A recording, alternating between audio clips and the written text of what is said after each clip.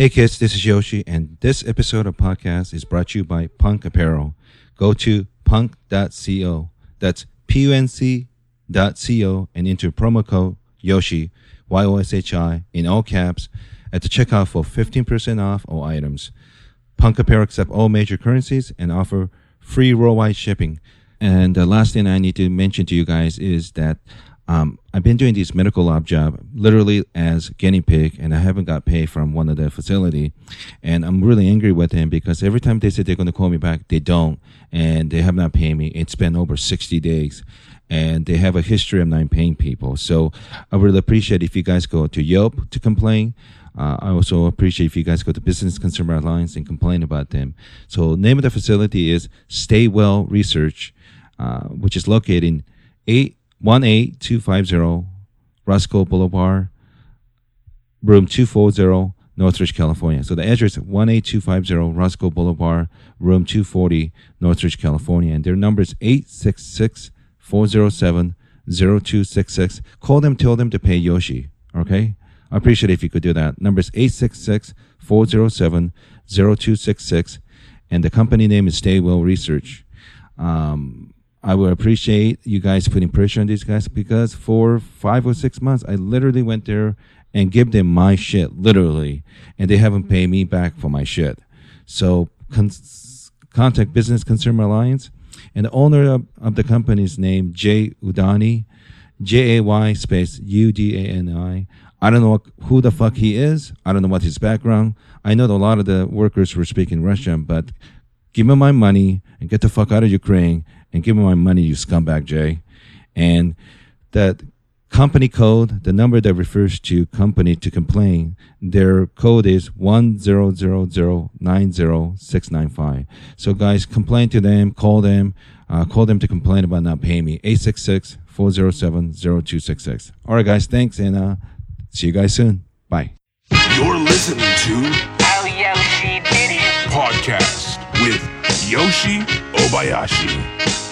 Don't you ever all be sad. Lean on me when times get bad. When the day come and I know you're down in a river of trouble, you got to drown. Hold on, I'm coming. All right, welcome to the new episode of Yoshi Den. I'm in Kansas City, and I'm talking kind of in a low voice because it's probably like 1 a.m. Kansas City Royals just won their fourth game, American League fourth game, and they were going to the World Series, first time in 29 years. And I'm in Kansas City because I'm here with long lost friend James Inman is on the show. James, welcome to the show. Good to be here. Jesus, a long fucking time. I mean, literally, it's been 12, 13 years. Right, when we used to hang out in Seattle. Seattle, yeah. And, it was that group, which was Tana, Brody, and you. And James Inman, And Tracy Tufts. Tracy Tufts. And we see Josh Wolf every once in a while, and Kelly Moran, rest in peace. But James is a just incredible comedian, the winner of 1997 San Francisco International Comedy Competition. When back in those days, the competition was real, not watered down as it is, last whatever many years. But James is a very fascinating guy, well-read guy. He actually read. He doesn't just go Wikipedia and read summaries of books. He actually read the books. And I think world of you. And yes, Unbookables, which is a documentary about collection comedians. The movie's produced by Doug Stanhope, right? Yeah. Doug produced the movie. Andy Andrews, for sure. Andy Andrews, Sean Rouse, me, Brett Erickson, Christine Levine, Travis Lipsky. And so I'm only familiar with Sean Rouse and Andy Andrews, and of course world famous Doug Stanhope. If there's such thing as a Hall of Fame comedian, he's definitely one of those guys. And I'm glad I get the chance to see you because I'm driving back from Indianapolis to L.A. and I'll have to do a show in Vegas next week. But yeah, it's just a strange day. The Royals winning. That's. I know you don't give a shit about sports, right? In general, not really. Yeah, I don't follow sports. But this is it's first cool. time in 29 years. Uh-huh. And this is my first trip to Kansas City, and here we are. You know? Yeah. Mm. So James, well, you know, we were kind of talking a little bit, like 15, 20 minutes upstairs, and you know, I guess you have to leave in the morning, and have a limited amount of time, and I got to move my fucking car, and Yeah. so we should jump into talking. We were talking for a few minutes, but I figured we might as well What are we tape it. talking about? I'm a little drunk because I'm Asian. I only need a one beer to get buzzed. I know. I bought some beer because you were coming over, and yeah, I got arrested today. That's why, because I keep calling like 12 o'clock to, like, you know, making sure if it's still okay. Right. To I was driving back from Columbia, Missouri. I was doing a gig with Doug Stanhope. Yeah. And I got pulled over because I never pay my tickets. I get tickets for expired tags. Yeah. And I rolled through a stop sign. I didn't pay that ticket, so I have a warrant out for my arrest, and I'm driving on a suspended license. Were you driving by yourself, or were you with somebody else? No, I was driving by myself. Okay. So I get pulled over in Lone Jack, Missouri, and I go into this jail cell that's like Mayberry RFD. It's just these two little jail cells in a basically it looks like a business office. You know, there's So they tow your car, one, right? yeah. Yeah. Then how do you get out? How does one get out in that situation? Somebody come and bail you out? Yeah, I had to call my dad, and so you know, he bailed me out, and I posted bail. I had like $200 in my wallet, you know, from last night. You know, I did comedy. I got paid, so. But you can't bail yourself out, right? You know. So I'm dealing with that. It's only $200 to bail yourself out of there. Oh, it was $110. I had to bail myself out. That's it. Well, yeah, But somebody else have to do that for you, right? Yeah, somebody's gonna show up. I see. Wow, that was a really pretty girl walking in. Yeah. So he came down, get you out, and tomorrow you have to go back and get your card out of there. Okay. So I kind of knew something was up, and I decided, like, Because you couldn't get a hold of me. You're driving into town. Yeah, because you reassured me that you're going to be here. So I figured, like, well, I got to drive to that direction anyway. Worst come to worst, I'll just sleep in the car someplace near Kansas City and start over again in the morning. Yeah. I know, but I wanted to see you because we haven't hung out in a while. Yeah. And But now you're all famous. You're Yoshi. I mean, you're opening up for Dave Attell and not anymore, but not famous. well, I Infamous know I've in seen some circle. yeah, I've seen some of your stuff. So what were we talking about? We were talking about well, when we got together, I would occasionally talk about philosophy, and like I would mention Nietzsche. Yeah. And then you said something like, "Have you read Behold the Man?" What is it? Eco Homo, Echo Homo. Genealogy Morale, and Right, Death Space, which is I Zarathustra. think it's a very funny book. Yeah. Because I read it on your recommendation. Right. You know, because I was talking about Thus Spoke Zarathustra. Can I tell you something? I mean, I read some of those for sure. Whether I understood them, that's a different story, you know. I think I understand Nietzsche in a way. I mean, he's really Asian. I mean, he's Eastern in his worldview in a way. A lot of people compare Nietzsche to Schopenhauer. Well, no, some Because people, he was more Asian, though, his philosophy and things like that. yeah. Well, Schopenhauer was interested Father of pessimism. in Hinduism. I mean, Yeah. because he mentioned the Upanishads and Bhagavad Gita, but Those are the sacred Hindu texts. the basis of Nietzsche's philosophy is that there's no God, and the only thing we have is our own self, our own consciousness. I mean, Nietzsche was interested in the self, in the individual. And, you know, I agree with you, but the way I saw it was his contemporaries in Europe when he was around. When he say this was my understanding when he said God is dead, I think what he was saying, and this is the way I saw it, that most educated Europeans didn't believe in God. You know, they didn't see the relevance of God. You know, and there was a phase in like I was into his philosophy and things Right, like but that. I think he saw into the future where he knew that Yeah. science was going to destroy God, because he talks about, we have killed God, we murdered God. You know, we have blood on our hands. Yeah. And where are we going to go now? Where is up? Where is down? Where is left? Where is right? You know? Yeah. And we're standing on this. And what I liked about Thus Spoke Zarathustra was that it seemed like laughter and comedy was his one redeeming thing. Like whenever, you know, there's a part in the Thus Spoke Zarathustra where he peers into the abyss and he bursts out laughing. But it seems like doesn't he say something like, when the abyss look into you, when you look into abyss look into you? Right. Yeah. Well, that's a famous quote, but Yeah. but there's an ongoing theme in Nietzsche where he seems like he respects laughter Yeah. and what is it, frivolity or whatever. It's almost defiance in a way too, because I don't think most religion kind of Yeah, but he promote wrote laughter, he so- wrote Thus Spoke Zarathustra. He wrote it to sound like a religion. Yeah. When you read that book, what I find so funny about that book is written in religious verse. You know, and it starts off saying it's a book for everyone and no one.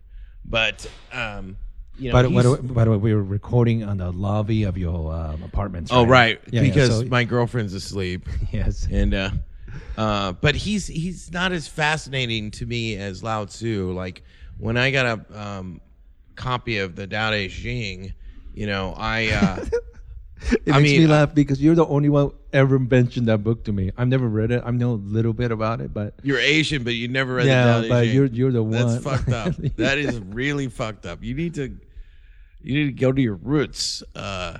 No. You know what it is, James? Like, because I grew up in Asia, and there's many things I don't like about it. So it's almost defiant in a way. I like Western thoughts because there's more emphasis of freedom and things like that. You know, which there was so little. Lao Tzu was a total anarchist. Lao Tzu was into freedom. I mean, Lao Tzu had. I don't have a problem with him, but Asian society in general don't promote that at all. You know. Yeah, but it's the thing of it is, one of the things that that's in the Tao Te Ching is, those that know don't talk, those that talk don't know. Yeah. So Asians are more like, you know, I'm all about action. Fuck philosophy. Fuck talking about it. You know, you show it, you do it, you be it, as opposed to somebody talking about it. I think a lot of Western religion is nothing but talking and not doing. Because when you go to church, what do? You go to church, you sit down, you listen to some guy talk for an hour. Sure. You know, that is a sermon. I mean, to me, I find that absurd because. Well, it is a faith based, so you just accept. Well, I didn't really get into the Gospels until I studied Eastern philosophy. I hope this doesn't sound too pretentious, but I'm a little it doesn't. But I guess I want to tell people, like, you know, you're a very funny comedian, and you're extremely smart guy. But it's always surprising when I don't know your background, because if I just never met you and just listened to what you're saying, I would just assume you're like, okay, you must be from San Francisco, or simply from Manhattan, you know, or maybe from you know, where University of Chicago, that neighborhood, and you know, like a thinker, you know. But you're from Kansas City, which is, you know, kind of conservative, right? Yeah, yeah. I'm from Kansas City. I've never felt at home here. I liked Seattle. Did your parents encourage you like a different thinking, or this is something that you developed? No, it's a long story. I got interested in religion when I got into comedy. I saw Bill Hicks on stage, and Hicks did this. You saw Bill Hicks in person, live on stage, and where was that? It was in Columbia, Missouri. It was actually at the Deja Vu, and he wait. He had. So you saw him live at the same place you performed yesterday? I saw Hicks live. Not the exact same room, but a different room. But I saw Hicks live, and he got an encore that night. Yeah. But the weird thing was, during his show, he had some jokes about religion. Yeah. And he had this one joke where he was on stage. He had a cigarette, and there were balloons on the back of the stage. Yeah. And he takes a cigarette, and he's doing this religious bit, and he goes, "Fuck you, Pilate," and he takes his cigarette and he bursts a balloon. Yeah. And the balloon pops like it was the sound of a gun. And I was like, what the hell is he talking about? At the time, I didn't even know who Pilate was. Yeah. And I asked my friend, I didn't get that joke. What does he mean by Pilate? And he goes, you don't know who Pilate was during that religious bit? And I go, no. He goes, Pontius Pilate. The Pontius guy who Pilate executed Jesus Christ. Right. And so I got... Well, reluctantly. He was pressured by the Jews. Well, I know, but they say that the Gospels were written by Romans. Yeah. So I was embarrassed that, I knew that I read a lot because I was reading all kinds of stuff. And I was embarrassed that I never actually read the Gospels. So I was like, well, I'm going to read the Gospels. And so that led me to philosophy and religion, Buddhism, Taoism. And believe me, James is not saying this thing just because it's so hip right now. You were doing this shit 96 or 97 whenever I met you. Oh, yeah. I went to a You were Buddhist... really into it. Well, I went to a Buddhist monastery eventually, because I'd studied all the world's religions. Yeah. I really loved the Bhagavad Gita. Like, I memorized the second chapter of the Bhagavad Gita. So, and that's the sacred book that go next to Upanishad. Right. Yeah. Uh-huh. And but I always loved the Tao Te Ching. And what I find is Chinese funny text. is you've never read it. Well, see, my Western philosophy that I was born and raised in is Christianity. But when you go to church, of course, Jesus is not in the church. I mean, if you want to know Jesus, just read one of the synoptic gospels, Matthew, Mark, or Luke. Don't read John. John is not considered a synoptic gospel. What does that word mean? It means Synoptic. the gospels that are more authentic. John was supposedly more poetic and more... John is more anti-Semitic and it's more dogmatic. But Matthew, I mean, there's a part in Matthew where Christ goes off on the religious leaders, and it really sounds like Bill Hicks. I mean, it's. I mean, I know this sounds funny, but Christ, he goes off saying, "You hypocrites, you vipers, you tie up heavy loads on men's backs, and you don't lift one finger to help them. You choke on a gnat and you swallow a camel. You make a big deal about little things, but you forget the stuff that's important, which is justice, mercy, and compassion." I mean, Christ's rant in Matthew is like a brilliant atheist, like railing against the machine. And that's why he's been like a revolutionary. I mean, you can see... everyone sees something in Christ, I guess. But I mean, I see Christ as a revolutionary. But of course, I also love... For sure. I also love Lao Tzu and Buddha. Now, I got into Buddha, and then I ended up in a monastery. Still to this day, I have about an hour's worth. But, it actually kind of makes sense that you'll be interested in religion because gospel literally means good news.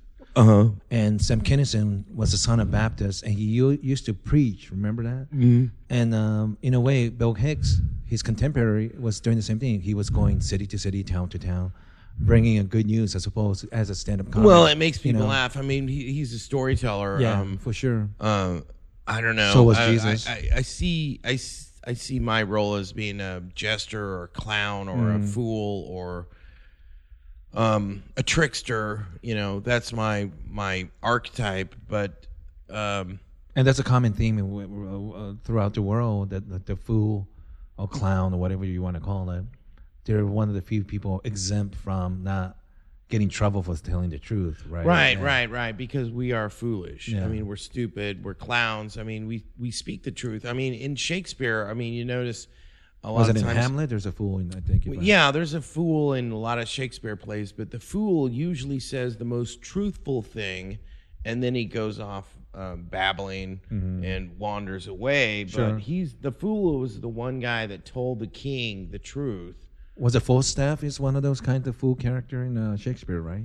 Yeah, I'm not really into Shakespeare. I can't quote Shakespeare, but I do know enough about one really good book. If you want to read a book about fools, jesters, and tricksters, there's a book called Crazy Wisdom, and it's written by Wes Nixter, and it's got a chapter on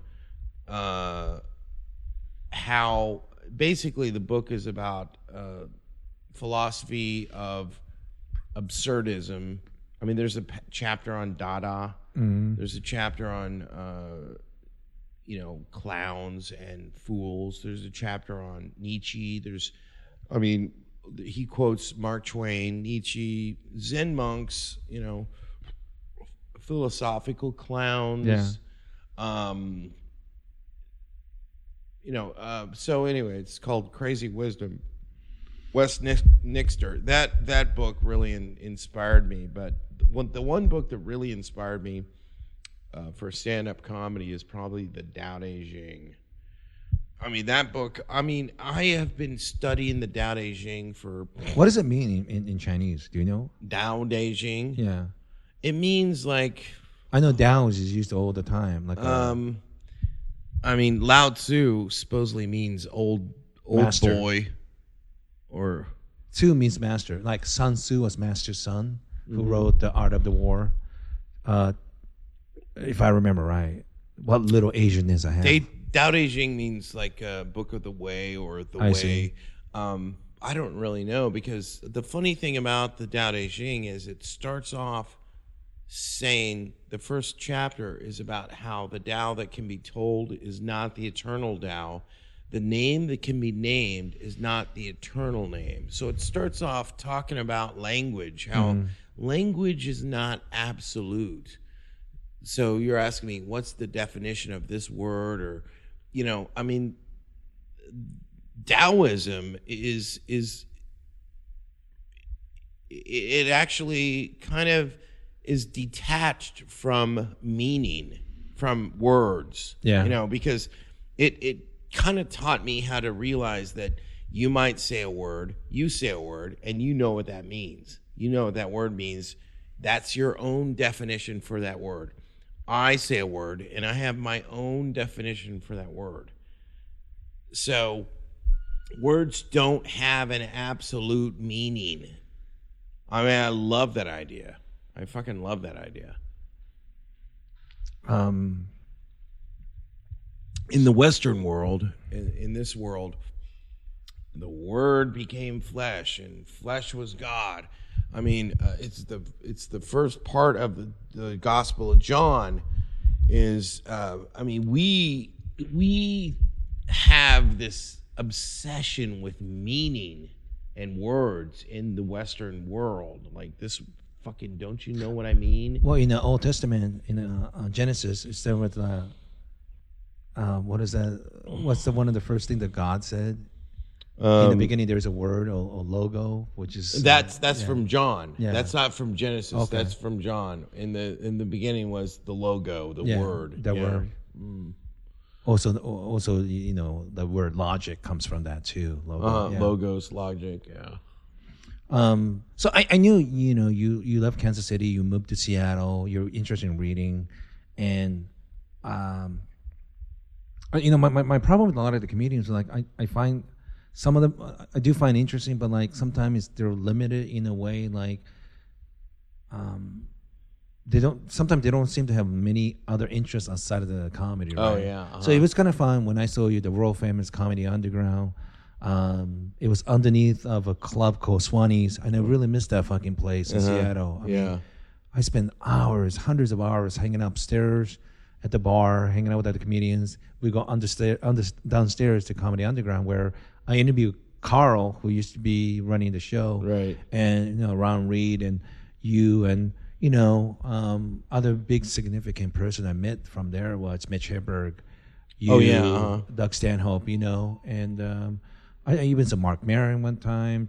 I think even Louis years ago. I didn't talk to the guy, but it really was fun, because when I started, I wasn't really thinking about making a career out of it. I thought it was just kind of fun to hang out. This was high school 2.0, and you were always one of my favorite guy. Well, I'd been doing it 10 years before I moved to Seattle, so I had my chops, and then that's when I met. So when you started in Kansas City, what was that like? Well, I noticed. I mean, I started off following all the rules. Yeah. I was like, I want to find a way to get laughs for 5 minutes. I don't care how I do it. Yeah. I don't care what I do. I'm just going to do what I'm supposed to do, which is make this audience laugh. And so I had a perfect 5 minutes, and then that turned into a perfect 10 minutes. And then, I got to a point where I was like, started getting hired for a feature act, so I had to come up with 30 minutes. But when I started headlining, I started doing bits about gun control. And and I noticed that, I couldn't get laughs, but I mean, I was big. What were you doing in Seattle?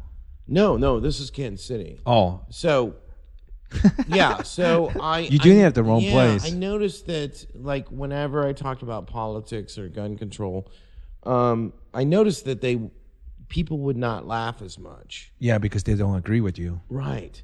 But when I moved to Seattle, I noticed that all kinds of political jokes worked. Yeah. I mean, I used to just go on stage in Seattle and just talk off the top of my head. Yeah. And one of the reasons why I started doing that was kind of an interesting story.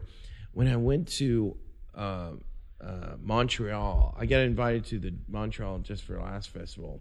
Is this after you winning the competition or after? Yeah. And so I talked to somebody that knew Bill Hicks, and I was like, any student of comedy, you have to watch Bill Hicks. Right. Yeah. And so I was interested in... And Doug Stanhope and James Inman. I was interested in Bill Hicks's creative process. And I said, how did Bill Hicks write?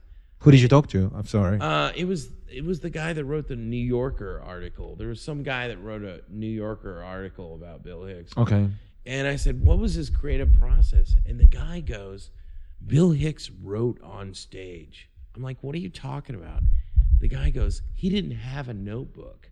He went on stage and he just started talking off the top of his head. Is that right? Yeah. And so at the time, I was like writing jokes down. I was memorizing the jokes, and I was going on stage performing the jokes like an actor. And I was like, fuck, Bill Hicks didn't have a notebook. And one of the things the guy said was 99% of the time, who anyone else beside Bill Hicks doing that, because they're fucking lazy. They don't write material. This guy said Bill had a saying, something like, if it's funny, you'll remember it. Yeah. Right. So I was like, holy shit. So I go out to Seattle, and I there's open mic night. They'll let anyone on stage. Yeah. Right. They'll give anyone 5 minutes. And I was a headliner, so I was like, I'm not going to get fired. It doesn't matter what I do. Mm-hmm. And so I started going on stage, talking off the top of my head for 5 minutes, with no jokes. Yeah. It's just like I would just go up there and talk about whatever happened during that day. Right? Yeah. So sometimes it would just really eat it, and sometimes it would just kill. And I was like, holy shit. This is a new world. Yeah. And so I started kind of figuring out how to just kind of improv, how to just talk off the top of my head. And I got good at it. And then that's when I became a halfway decent headliner, because I was able to perform in front of pretty much any audience, because if I show up in Montana and I look out there and there's just a bunch of fucking rednecks, I just start talking off the top of my head. It's great because you take a huge risk in daring, and another thing I remember from that room, that when I saw Stanhope like one of the first time, he fucking walked a bunch of people fucking out of there. And like, you know, I'm a completely different person from early 20s. You know, I still had a lot of Asian influence, and it was just like beyond me because in Asia, they would never encourage that kind of behavior for comedy. You know, like customer walking out of there, but I fucking loved it. I was really fascinated. Like, you know, you're a funny guy, but sometimes you say subject matter that get really under people's skin, and then the reaction's bad. In fact, wasn't it in the Comedy Underground somebody ran up and tried to punch you? Right, that girl tried to punch me. Yeah, There's a clip of it. So like, I don't even. It's been so long since I've seen it. But what did you say that like aggravated her? Well, this is weird because I was on to that whole. Right now, this argument is going on online because Bill Maher came out and said, I'm going to criticize Islam, and it's not racist. It's merely about religion. Yes. It's 2014. And I don't want to, you know, say that I'm, you know, I actually had that same idea. In fact, he was arguing with Charlie Rose on his show. Years ago. You know, after 9/11, I was like, I'm going to criticize Islam because I study religion. And the argument with me and this woman in the audience was, I was like, it's So you were talking about Islam? Yes, on stage. And I told her. What year was this? Oh, this is like 2002 or 2003. Okay. And I told her, I said, I said, it's not a racist comment. You know, I'm talking about a religion. Right. Any race can wear a towel on their head. Yeah. White, black, green, blue, Asian. It doesn't matter. It's just a joke about that towel on your head. I make fun of Mormons. They wear weird shirts. You know, I was talking about that, and I pissed her off because she was. It's like, weird because I don't think she was Muslim, and she's a white woman, right? She was not Muslim. She was a white liberal. She climbed on stage and tried to punch me. Why? Well, because she thought I was a racist, and at the time I was like, I'm doing a joke about religion, and she found that racist. I bet you if I said it, I don't know if she would have come and punched me because I'm not white. No, and so that video became viral on YouTube. In fact, it's in documentary Heckler. Right. I saw you. Right, and then Doug called me up and Stand he's up, like, "Hey, I saw that video. I want to make a group of comics called the Unbookables," and he posted this Unbookables page on his website, and he put all of his friends on there: me, Brendan Walsh, Andy Andrus, Sean Rouse, and my video of me getting punched. Right. And he was like, "These are my friends who are Unbookables." And then this guy called me in Seattle and said, "I want to make a movie." Yeah. And so that's how the Unbookables became a movie. And now you're re-editing and adding new footage to finally give a real premiere for the movie, correct? Right. Because it technically hasn't come out. You know? Kevin Booth, you know, I was like, well, the movie's, you know, already out. He's like, no, it's not technically out. It doesn't have an ISBN. Andy Andrews I haven't seen since fucking 2003, 11 years. He was working on Man Show, and I used to go there all the time. And whenever they need a transsexual performer or gay guy, I brought them on the show. Oh, really? Yeah. Oh. My friend Vanity was on the show. Shimo. Oh, you know Vanity? Yeah. I got her on the Man Show. I also had her on the Talking Shit podcast month and a half ago. And she fooled a bunch of people in the room at the LA Podcast Festival. They thought she was a girl, and one of the guy liked sucking on her tits and stuff on stage. And then I said, "Hey, Vanity, could you show your pussy?" And then she showed her 8-inch dick. And, oh my God! And he still liked it. Oh Jesus Christ! Jason Hour, very funny guy. Oh, that's hilarious. Yeah, so she's a big star. But yeah, I got her on the Man Show 2003 with Joe Rogan and Doug Stanhope, you know. I want to get on the Joe Rogan podcast. So bad because I'm into conspiracy.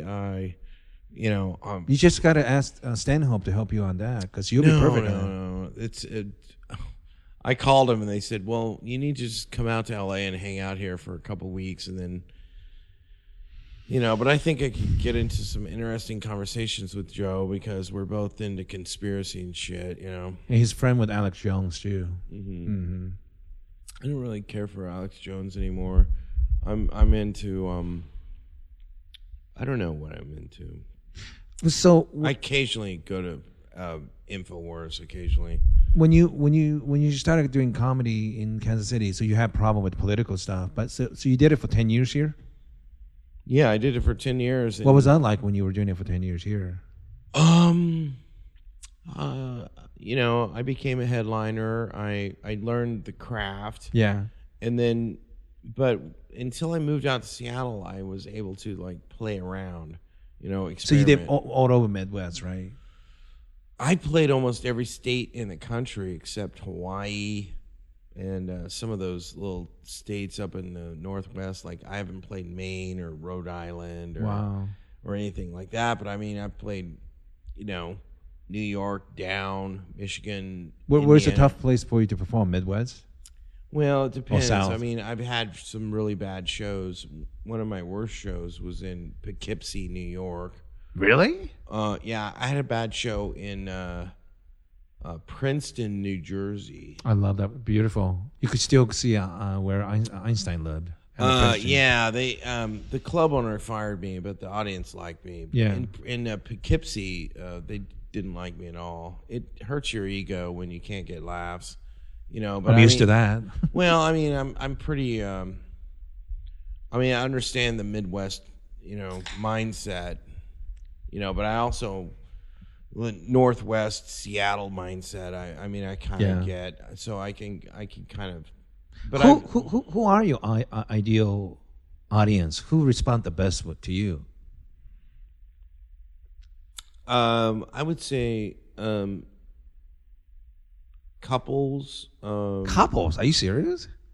I get a lot of jokes about relationships, which sounds weird, and it sounds like What are you, the love master? Yeah, it sounds like it's a hack bit, but I've dated so many feminists that that these women I date, we're constantly arguing about the difference between men and women. Sure. Like I'll meet a woman and she's an intellectual feminist or whatever, and I'll start arguing with her. Yeah. And then next thing you know, she wants to fuck me, and then it turns into a relationship, and I'm like, oh my God, I'm living with a fucking feminist. I'm fucking a feminist. And so I've got a lot of material. When I go on stage, I mean, I talk about relationships, but Sure. it's because I fucking mean it. Yeah. You know, and so I think it's a new thing now. It's like the edgiest, you know, on Facebook, you know, there's two main topics on my Facebook page, which is atheism and feminism. Those two ideals, those ideologies, or whatever you call them. And they were, you know, they seem like the new religion or the new mindset type, you know. Definitely Catholic Church is not for it, and I'm sure any of the mullahs and, you know. Right. the I head love of the pissing Islam off. I mean, for I end up talking with some, like I dated, when I lived in Seattle, I dated a professor of gender studies. Of course. Yeah. Of course you it did. It was just weird because we would have these very interesting conversations, but then she just wanted to fuck me. And I, you know, it was a yin yang thing. Mm-hmm. You know, it was like we were both equals, and I was standing up to her, and she liked it because she didn't have too many people. You know, most Who people would do that? Most people would kiss her ass because she'd show up to the college, and you know, all of her fucking students were a bunch of, you know, left leaning liberal, you know, kiss ass, you know. But she's like, I was like, why do you like me? Yeah. Why is it that you like me? And she goes, I can't introduce you to any of my friends because they would never talk to me again. Yeah. You're my dirty little secret. And so she just secretly wanted to fuck a heterosexual man. Well, then she must have been bisexual, right? No, she was, I don't think so. She might have been. But yeah, she just wanted to fuck a man that was a guy that was, I don't know, unapologetic, Mm-hmm. you know. And believe in things that they say. Right. I stood up to her and I called out her bullshit, and Yeah. she was like, "Nobody does that to me. Who is this guy? I want his cock." You know. And she came to my show. I did all my relationship bits. You know, they're pretty edgy. I'm surprised because my ideal audience for me is like the drunk white male audience in Chicago. Whenever I open up a hotel, to me, I did like Antisocial Network show, which is Jim Norton, Bill Burr, Dave Attell, Amy Schumer, Jim Brewer. That fan base are my fan base, and not so much ethnic groups, because I think it's too much.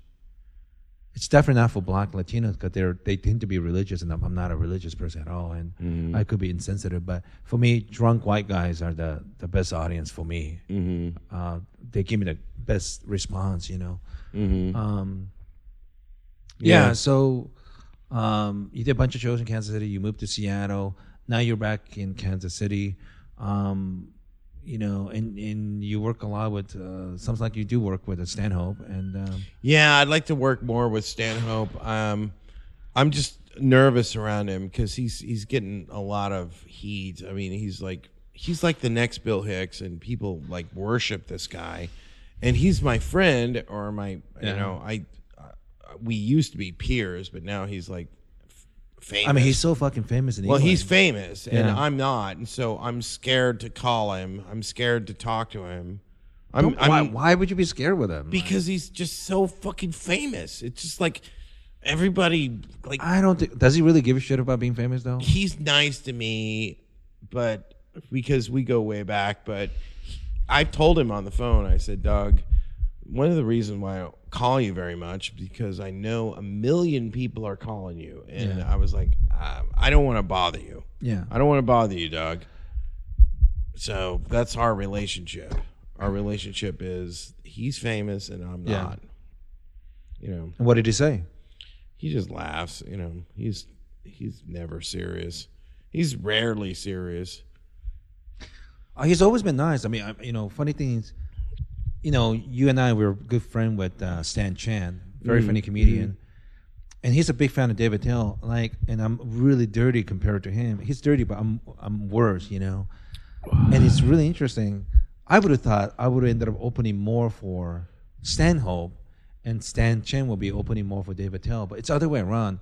I've never done show in front of Stanhope ever, not once. Well, I mean, it's not that hard to open for Stanhope. I mean, he usually, when he travels. Well, I mean, I've never done it, but Well- I've done literally like close to like maybe 100 show, over several hundred. Well, you've never with met David him. Tell. If you met Doug and you, No, I've known him for like 96 and 97. yeah, but I don't know. He's so elusive, But I know Yeah. Bingo, his girlfriend, and when I used to bring porn for the Man Show, he was really nice, But, Well, I don't know. I always when I first met you, I was always drawn to you. I was like, "Who is this guy? I got to talk to him." And so we started talking, and I was surprised at all the books you read because I know, but let's tell a funny story since we're doing a podcast. all right.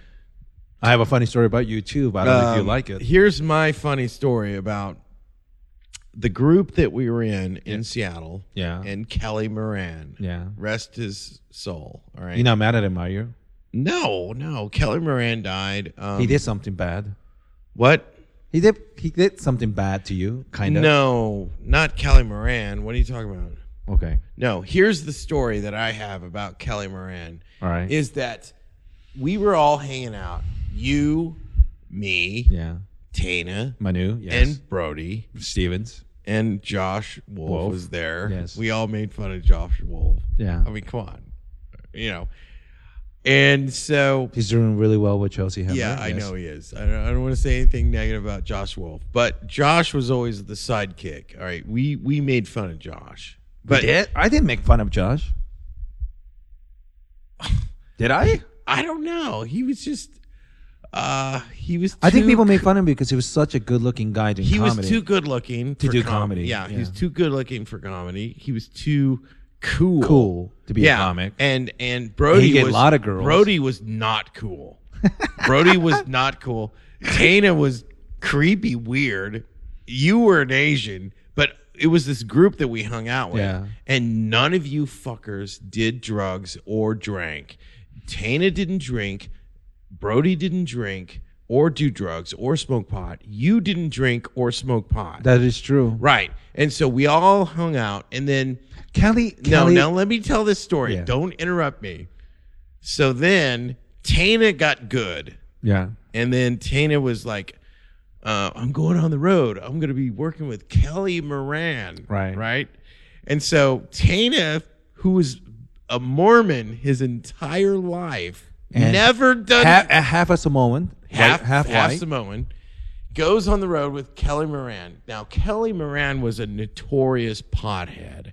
Kelly Moran smoked pot every fucking day. And if you don't know who he is, he used to be the piano player for Jim Carrey at the Comedy Store. All right, go ahead. Right.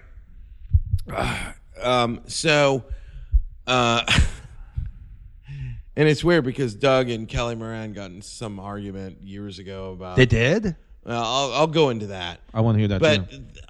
when I hung out with Kelly Moran, he was not a racist. Anyway, so At least not in public. let me get to this. Let me get to the story. So Tana goes on the road with Kelly Moran. Kelly Moran's smoking pot. Tana goes, "What's up with that?" And Kelly goes, "You've never smoked pot?" And Tana goes, "No, I've never smoked pot in my life." And Kelly goes, "Okay, you're going to smoke some pot tonight. I'm going to get you high. We're going to smoke pot, right?" And so Tana said, "Okay, I'll smoke pot with you." And so Tana smoked some pot, right, and got high with Kelly Moran. Tana was like, what was he, 27 at the time? Or Something like that, yeah. right. And he comes back to Seattle. He tells Brody, he tells you about this new thing, marijuana. Yeah. Right. And so you guys are like, oh, let's try it. Tana likes it.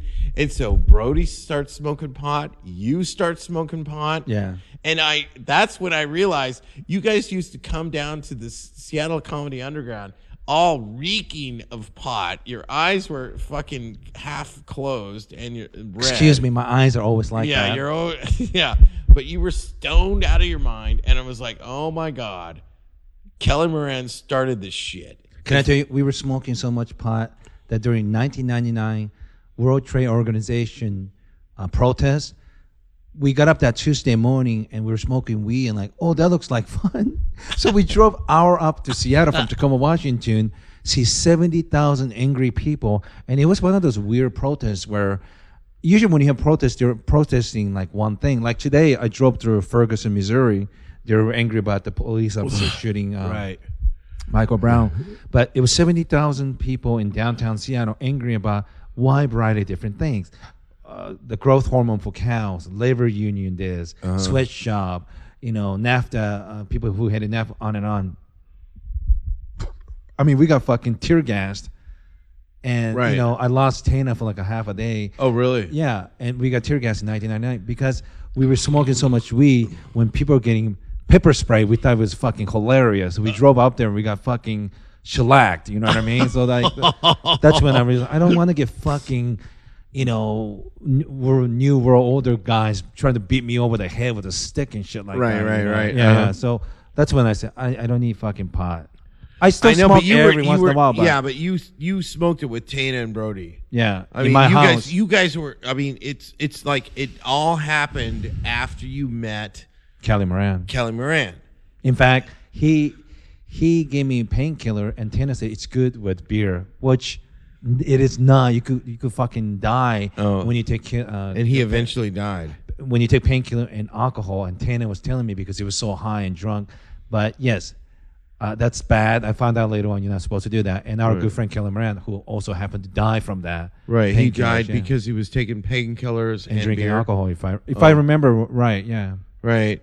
Well, I mean, yeah. I mean, I remember when Kelly Moran died, I said some prayers for him. I mean, I study the Tibetan Book of the Dead, and so when somebody dies... This is almost 10 years ago, for God's sake. Yeah, it was. But I'm still, to this day, I study the Tibetan Book of the Dead. And so when one of my friends die, I have to say, like, 2.5 hours of prayers. I mean, it takes a long time. Sure. And so when Kelly Moran died, I knew that there was that whole thing with him and Doug because the club owner in fucking Oklahoma was a racist, and Kelly Moran was redundant. his friend. And Doug was supposed to work there or something, or Doug got in an argument with a club owner, and it had something to do with racism. And so I remember. Right. I remember there's a big news about that. Did he get an email from me saying? And Kelly was trying to defend the club owner, and he was trying You know why? Because I think that club has something to do with Kelly because Amarillo, Texas, right? Right. It was Texas. I think the club, if I remember right, I think he owned it. And I think his Kelly brother was part owner. Yes, I remember. Right. And so Doug said, fuck you. I remember. Yeah, I fuck remember. you. You guys are racist. And Kelly was trying to make peace. Right. And by the way, that club owner has something to do with him not being friend with Tana because Tana went down there, did a lot of the construction shit, and Kelly Moran kind of fucked him by not paying him. What? Really? Yeah, I was mad about that because Tana was living with me. Tana Monet was living with me, and he was supposed to pay, trying to help me with rent and stuff, and I needed her money. And Kelly Moran said, why don't you fly into Texas and work on the club, and once you work there and build a club, I'll give you the money. You could pay Yoshi with rent and shit like that. And he fucked Tana? He fucked him and me. So, fuck. It's really? Yeah. And I ever since that happened, I never saw them again. And like Floyd J. Phillip, the black comedian that we know, when I was talking to him, all of a sudden, middle of the conversation, he goes, "Oh, hey, you should talk to Kelly," and he just passed the phone to him. It was really awkward because he fucked Tana, and I was supposed to get money from the money that he was supposed to pay Tana. But that was the last time I talked to him, and I think within year and a half, Kelly Moran supposedly died from, taking painkiller and alcohol. That's what I know. And funny things, I went to his wake at the Comedy Store. Really? Yeah, something. Cash was there, his ex-wife was there, and the daughter was there. And the Comedy Store? Yeah, they had a wake for him, if I remember right. I was there. Well, yeah, I remember him from being hanging out. I'm so fucking old. I lived so many years. I mean, here's the weird thing about my story with Kelly Moran is Kelly Moran actually fondled my ex-wife. I thought he fucked her. He almost fucked my ex-wife. And my ex-wife was like, "Oh, my God, James, you won't believe what happened. I was downstairs, and Kelly Moran came on to me, yeah, and he started kissing me, and he started putting his hands down my pants. Yeah. And she's like, he's really hot. I might have been flirting with him. I feel really bad. You're not mad at me, are you? You're not mad at me that I kissed Kelly Moran." Yes. And I was like, "No, Brent, Tracy, I'm not mad. Kelly is kind of hot, I remember talking to Kelly about that, and like I remember.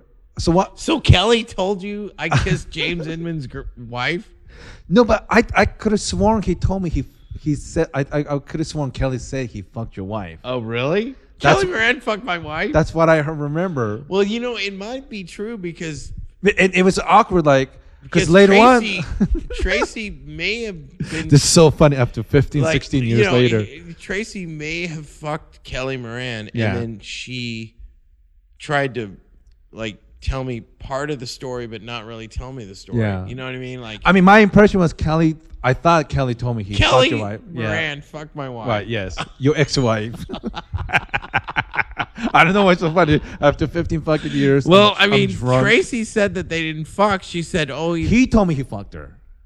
And he told me it was really uncomfortable the next time the first time he saw you after he fucked your wife.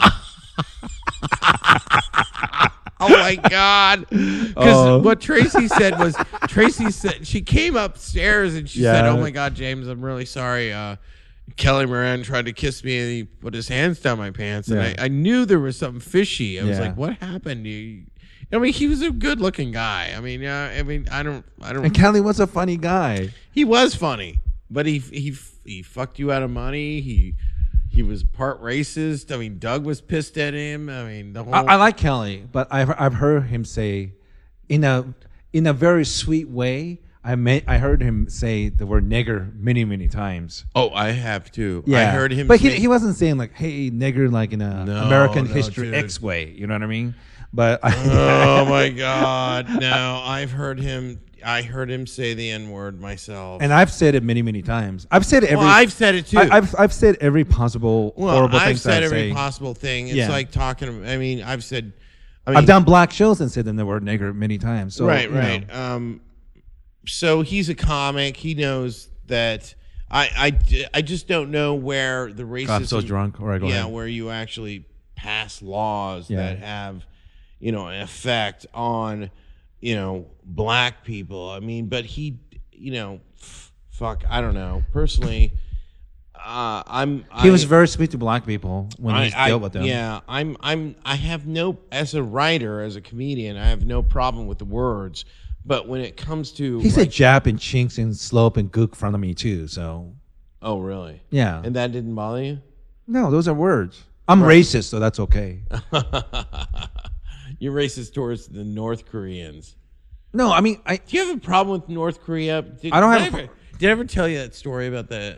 I was talking to this Asian girl at a comedy club once, and had a really good show. And she came down. She was beautiful, and she was talking to me. She was like, "I want to hang out with a comedian." And I was like, "Where are you from?" She goes, "Korea." I go, "Where? Are you from North Korea?" And she punched me in the arm really hard, like "Fuck you!" I'm not at the time. Yeah. Oh no. Here's more of the story. I meet her. We start talking, and we start talking about philosophy, politics, and religion. Yeah. And we get on socialism. It turns out she was a fucking hardcore socialist. This is in Seattle? No, this is in Kansas City. This is a Korean girl. Weird. Yeah, Korean girl I'm talking to. Hardcore socialist, pro-union.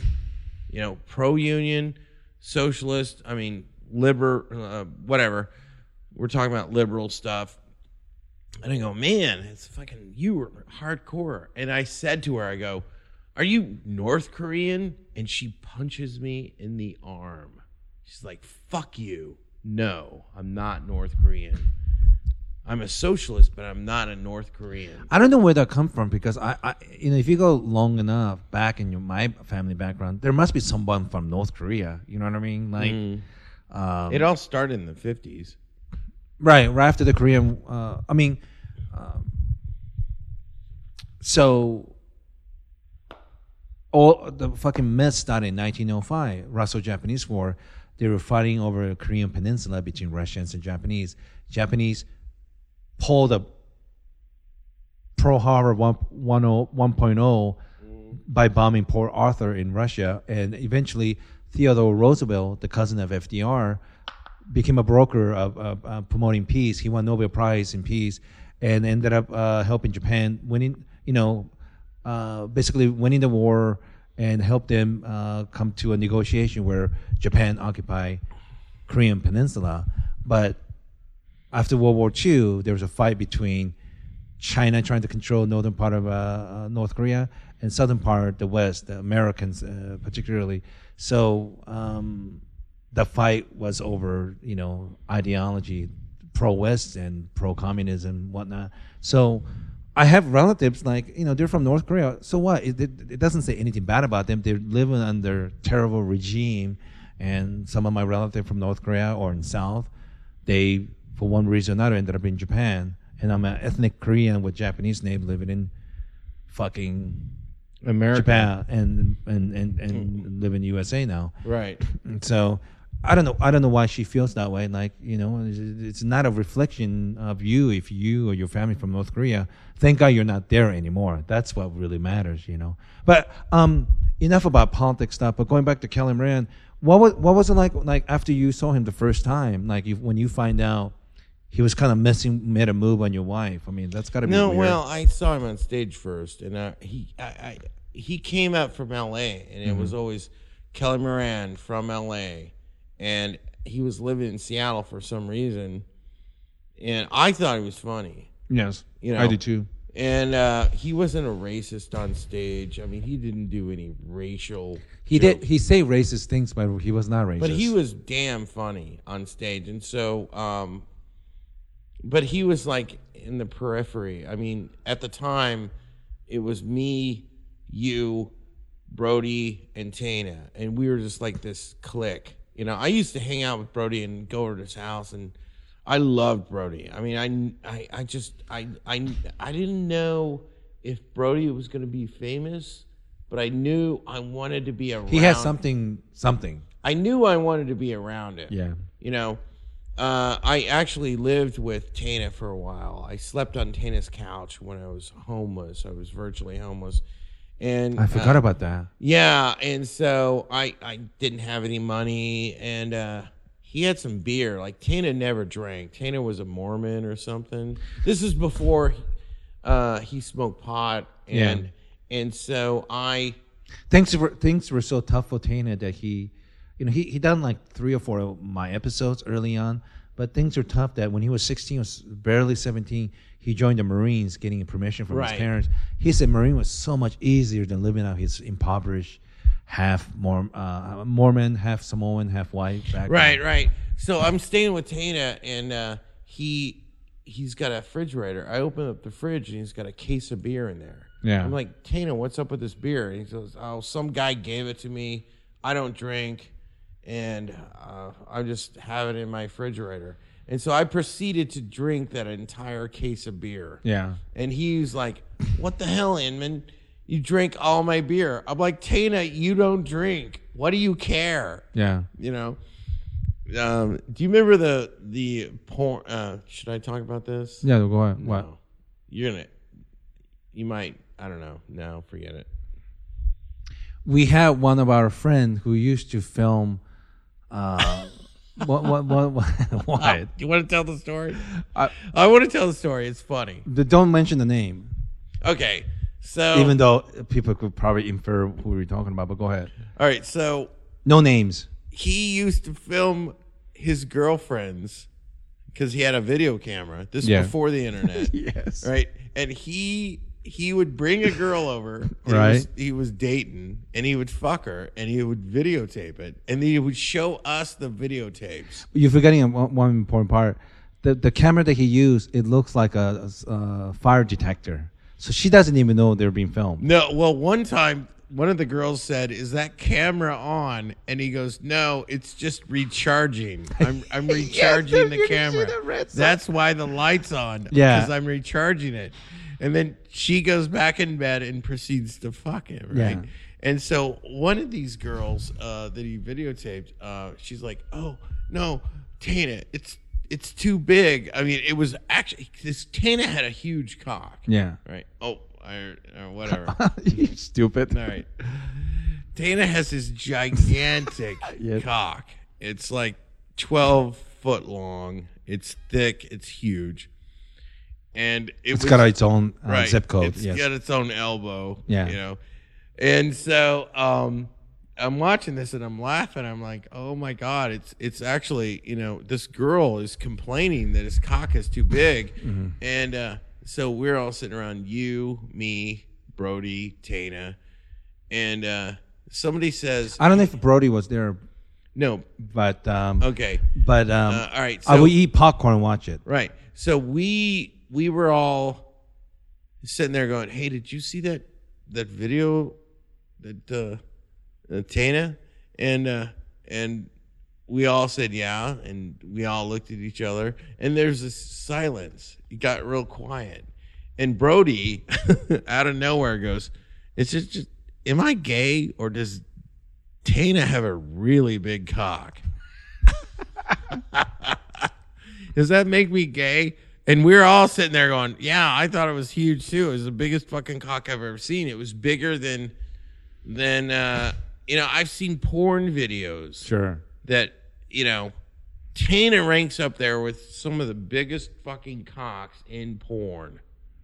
You saw it. You know what I'm talking about. Sure, I worked in porn business too. Right. So, but these girls were, they were his girlfriends. He videotaped them. Or prostituted. Well, I don't know. Maybe you should cut this whole thing out. Why? I'm too lazy. Too late now, James.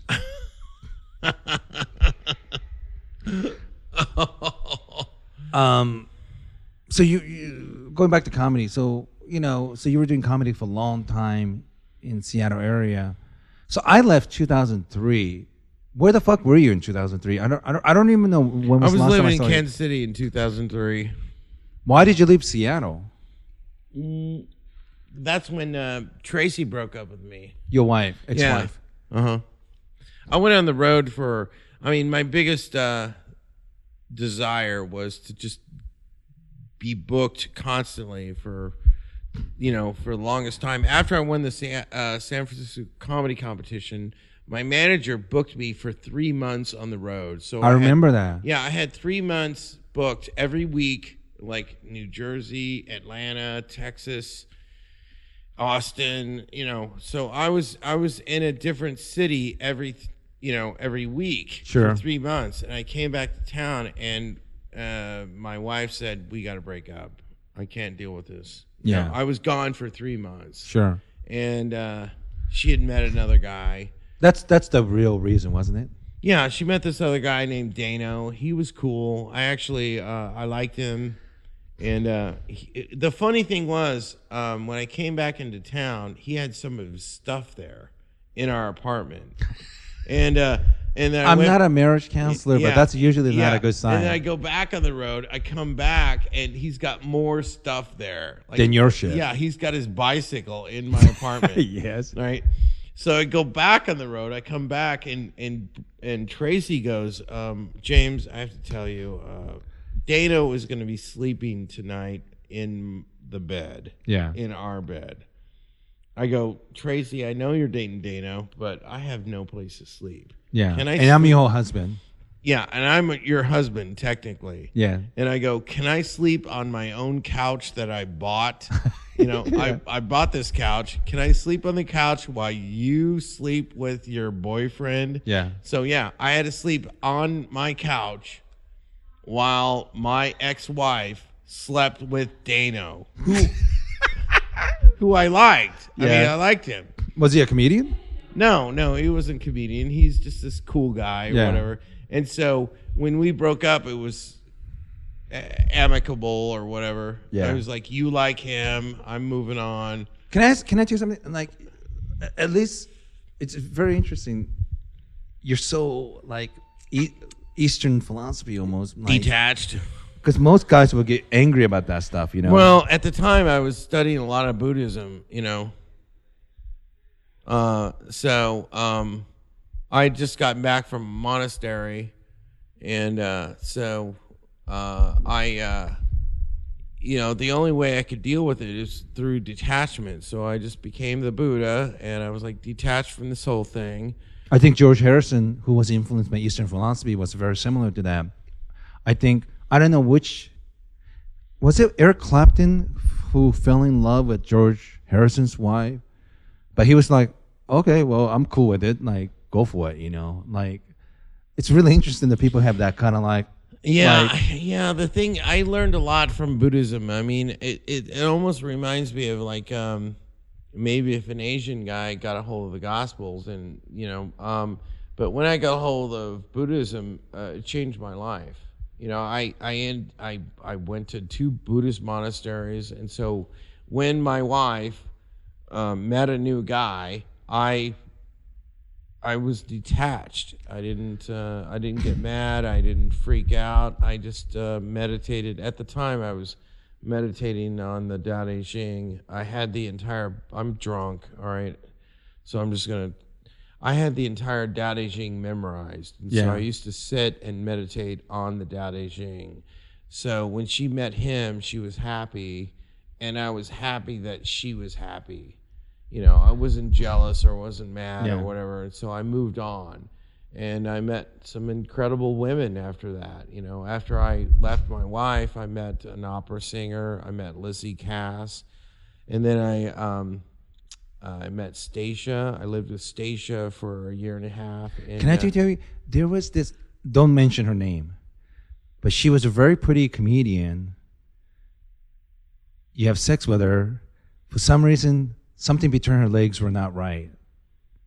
Like she had an STD or something. Don't mention her name because I'm not going to edit. There was a comic. She was kind of like crazy, funny. I met her in Seattle. Yeah, what about her? I remember you fucked her, but you told me later on she might have had some problem between her legs, like she might have given you something. No. You know what I'm talking about? Which comic? She disappeared. Last time I saw her, almost close to 10 years now. No, that was the comic that she had. You know who I'm talking about? She kind of had a curly hair, nice tits, pretty white girl. She might have been Jewish, but she was around for a couple years in Seattle. And I think you were kind of hanging out with her and like. Well, yeah, but I mean, there was this one girl that was hot that just had a perfect body. She was young, and I hooked up with her, and she had just fucked Craig Gass. Another funny comedian who does voices for Howard Stern. And so she was talking about Craig Gass. Yeah, Craig Gass just fucked me, and he left some cocaine in my apartment. I'm like, what are you talking about? First of all, I go, when she mentioned the cocaine, I go, first of all, you fucked Craig Gass, right? And now you're mentioning cocaine. I'm going to do Craig Gass's cocaine, and then I'm going to fuck you. I said that to her. Mm-hmm. And so we basically proceeded to do Craig Gass's cocaine that he left in that apartment, and then I fucked her. And then while I was fucking her, she's like, "Look, I'm bisexual. I can't get off unless you fuck me in the ass." Yeah. And so I had to fuck her in the ass just to get her to have an orgasm. And she is that from the Chinese text? Fuck her in the ass. Oh my God, she had a perfect body. Yeah. This girl was, I won't mention her name. She was a comic in Seattle. Is she she's not doing comedy anymore. She was bisexual. I don't know if she's still doing comedy anymore, but she was doing it for a while. Yeah. I mean, she was one of the hottest women I've ever fucked. And when she said, "Look, I can't come unless you fuck me in the ass," I was like, well, I guess I'm gonna have to. Oh, fast speaks out of yeah, and it made it even better. It made it when I was doing Craig Gass's blow. Yeah. So that's a porn story. Yeah. You know, I don't think Craig Gass is going to be proud of it because he's trying to be all professional, and he is. But he mentioned before in public, I think, when he used to do coke. Oh yeah, this is a long time ago. Craig used to do a lot of coke. And great. All right. Yeah. I mean, he cleaned up. He went to AA and he got his life back together. I mean, he's sober now and he's famous, or he's getting a lot of work and stuff. I'm friends with him on Facebook. You know? Sure. But I know Craig Gass back when he was funny, and Craig Gass got into a fight with Brody. Brody, yes, I was there. When Brody went up and tried to punch him in the face. And the weird thing was I was friends with Craig and Brody, so I didn't know I couldn't take sides. I mean, I didn't take sides. I mean, I like Brody and I like Craig. This is the way I remember. I remember Brody saying something about it's really tough trying to compete with Letterman and Leno because he and Tana Manu used to have a public access channel show called Jews and Samoans Saving the World. Yeah. And then Craig Gass went after him, a couple of people afterwards, saying, like, you fucking comparing yourself with Leno and Letterman. Mm-hmm. So he was making fun of Brody. Brody didn't appreciate it. And the way I remember, he went up and tried to punch him in the face. Who? Brody? Yeah. And Brody's not a little dude. He's a big dude. Yeah. Athlete, too. Yeah, but you had a violent confrontation with somebody. Yeah, I'm violent. I'm Asian. Well, no. But the weird thing is, most of the time you're very calm and collected. Sure. But the thing that happened with you and some other guy at the Underground is you snapped and fucking karate chopped somebody. Wait, who was this? I remember you snapping at the Underground, and everyone was like, "Oh my God, did you hear what happened?" I can't remember. There's so many of those. Yoshi got mad at somebody, and you fucking beat him down. I did? It happened really quickly, and it was over within like 2 seconds, and everyone was amazed. We were all like, he never gets mad.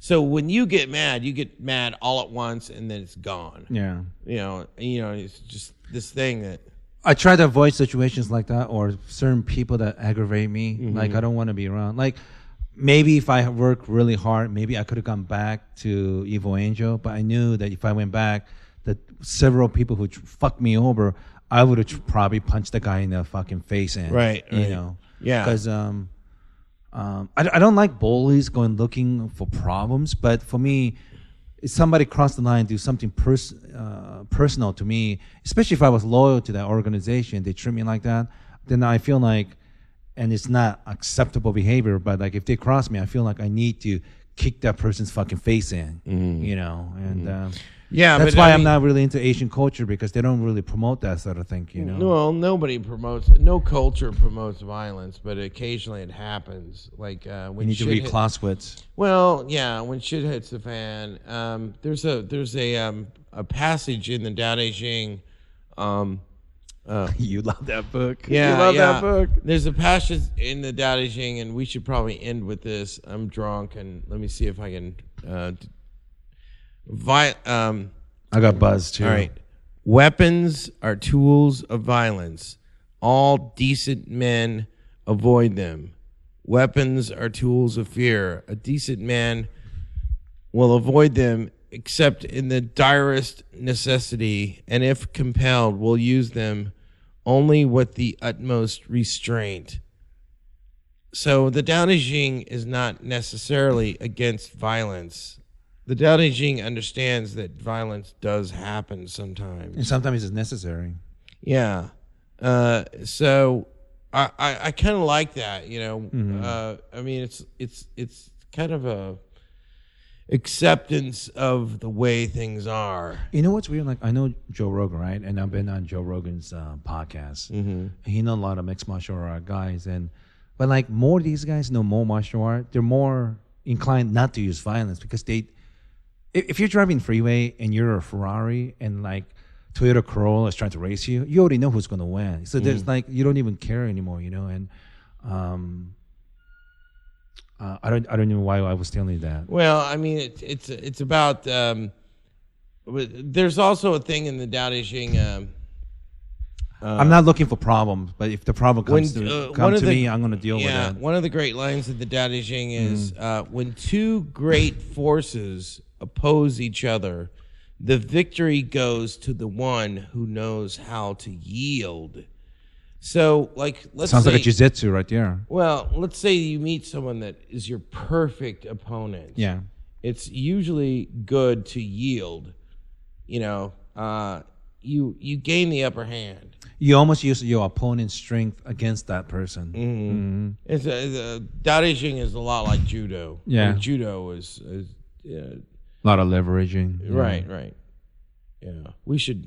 You know, I have to go pee. Yeah. I think we've been talking for an hour. Hour and 14. Oh, yeah, we'll stop. How but- long have we been talking? Hour and 14. But James, it's a great seeing you. I don't know when I have to leave because I got to move the fucking car. But it's been 12, 13 years. I'm very happy to see you in Kansas City.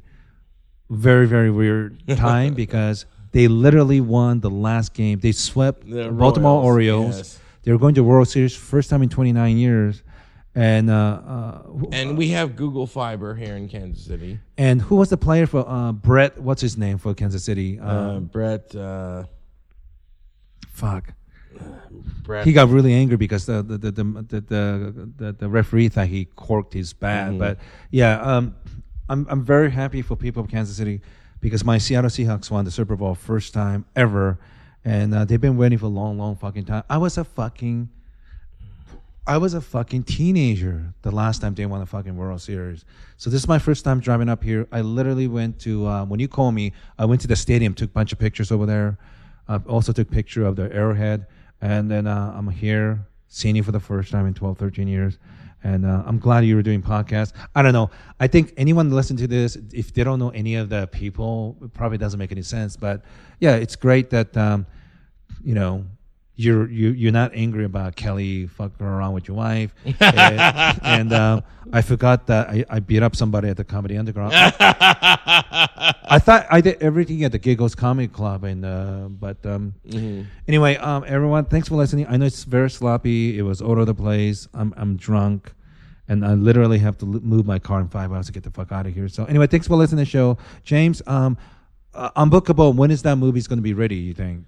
Well, You can get it online on theunbookablesmovie.com right now, or you can get it on BitTorrent. But we're re-editing the movie, and so it's gonna come out again, and it's gonna be on Netflix, or it's gonna be on Amazon, Google Play, or something. We're trying to get it on video on demand, so that's our goal.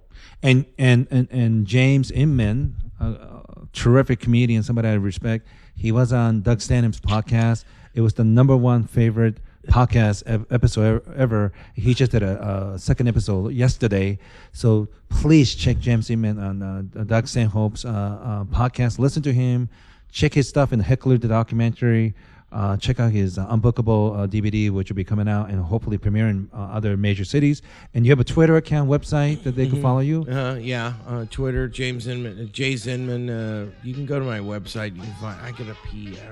James, JAMESINMAN.com, and follow him. And I will talk to you guys soon. Bye.